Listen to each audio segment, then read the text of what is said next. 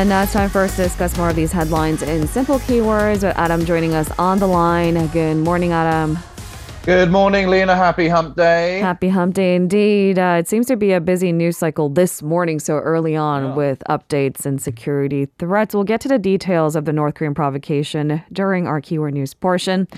Let's jump right in with a major headline. This is our first keyword of the day. Mass investment. So Korea's major conglomerates have unveiled massive investment plans. The announcements were a bit of a surprise as not many were expecting such lofty promises. Let's begin off with Samsung Electronics.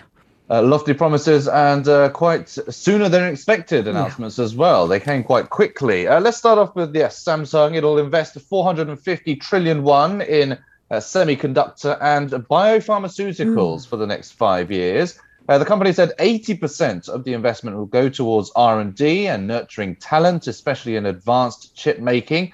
Samsung Electronics and Samsung Biologics will lead the investment in their respective business areas.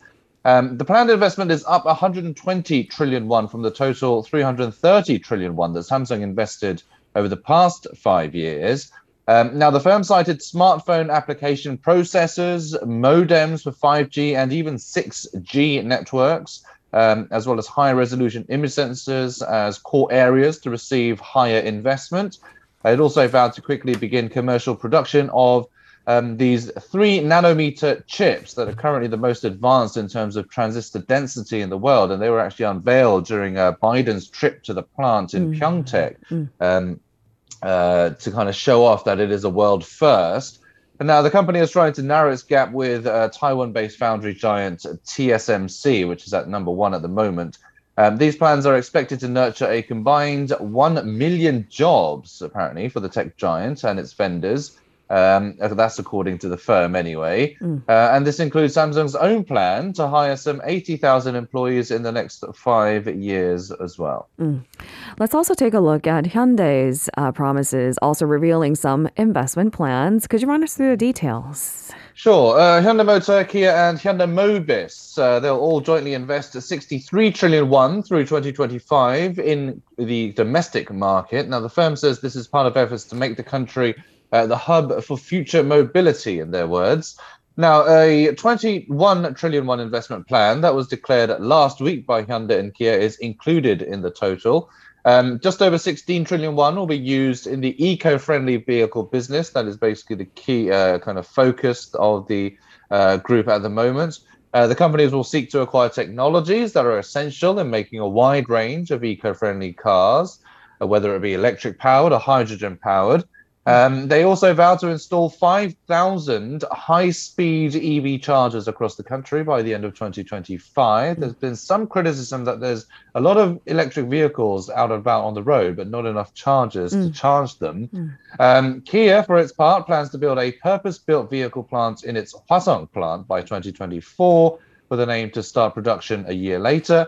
Hyundai Motor, Kia, and Hyundai Mobis will inject about 9 trillion won in future growth drivers, such as robotics, as well as advanced air mobility, basically drones that people can use, and autonomous driving and artificial intelligence as well.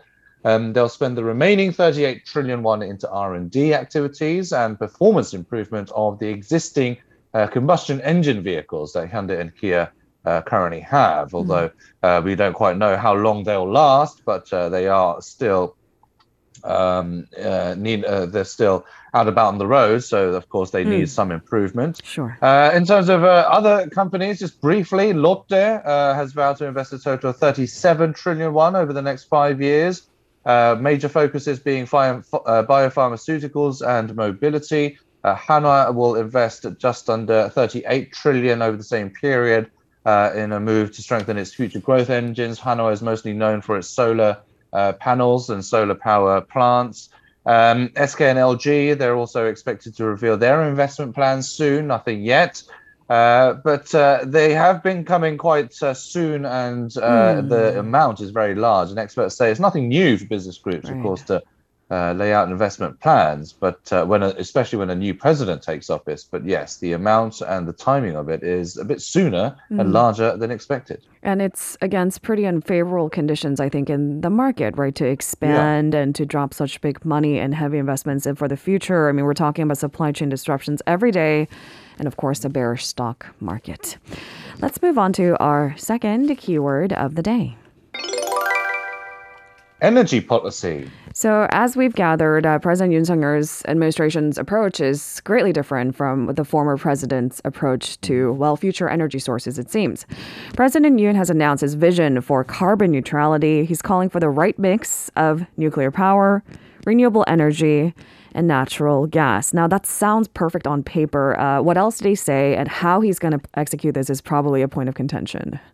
Right. Well, we've all known that he was going to steer away from Moon Jae-in's kind of reduction or less reliance on nuclear power. And Yoon was speaking at the opening of the 28th World Gas Conference that was actually opening in Daegu.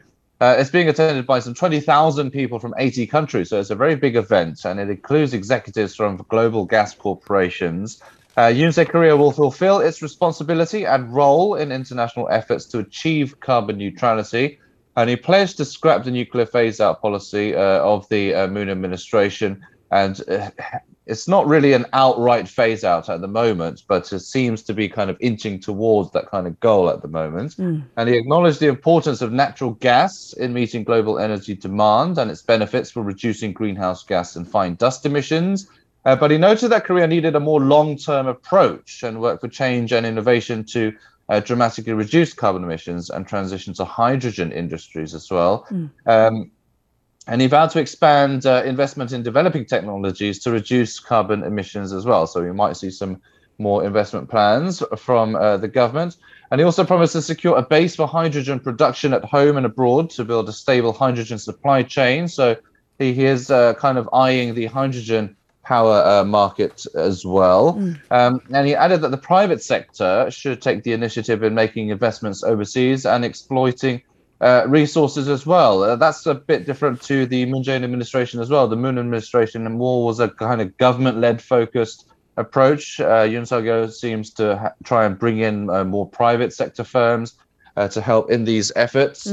Now, just a bit of background. Korea first introduced natural gas to the country in 1986. And since then, it has become the world's third largest importer of LNG and the top exporter of LNG carriers as well. But of course, with the ongoing Russian invasion of Ukraine pushing LNG prices higher, there are concerns that LNG shipments could face constraints as well as regional price gaps as well. All right, let's move on to some security threat coverage this morning, starting with our third keyword of the day. Entering Cadiz. So multiple Russian and Chinese warplanes enter South Korea's air defense identification zone. This caused a bit of alarm for Seoul's military, which scrambled fighters to the scene. What's the latest on this front?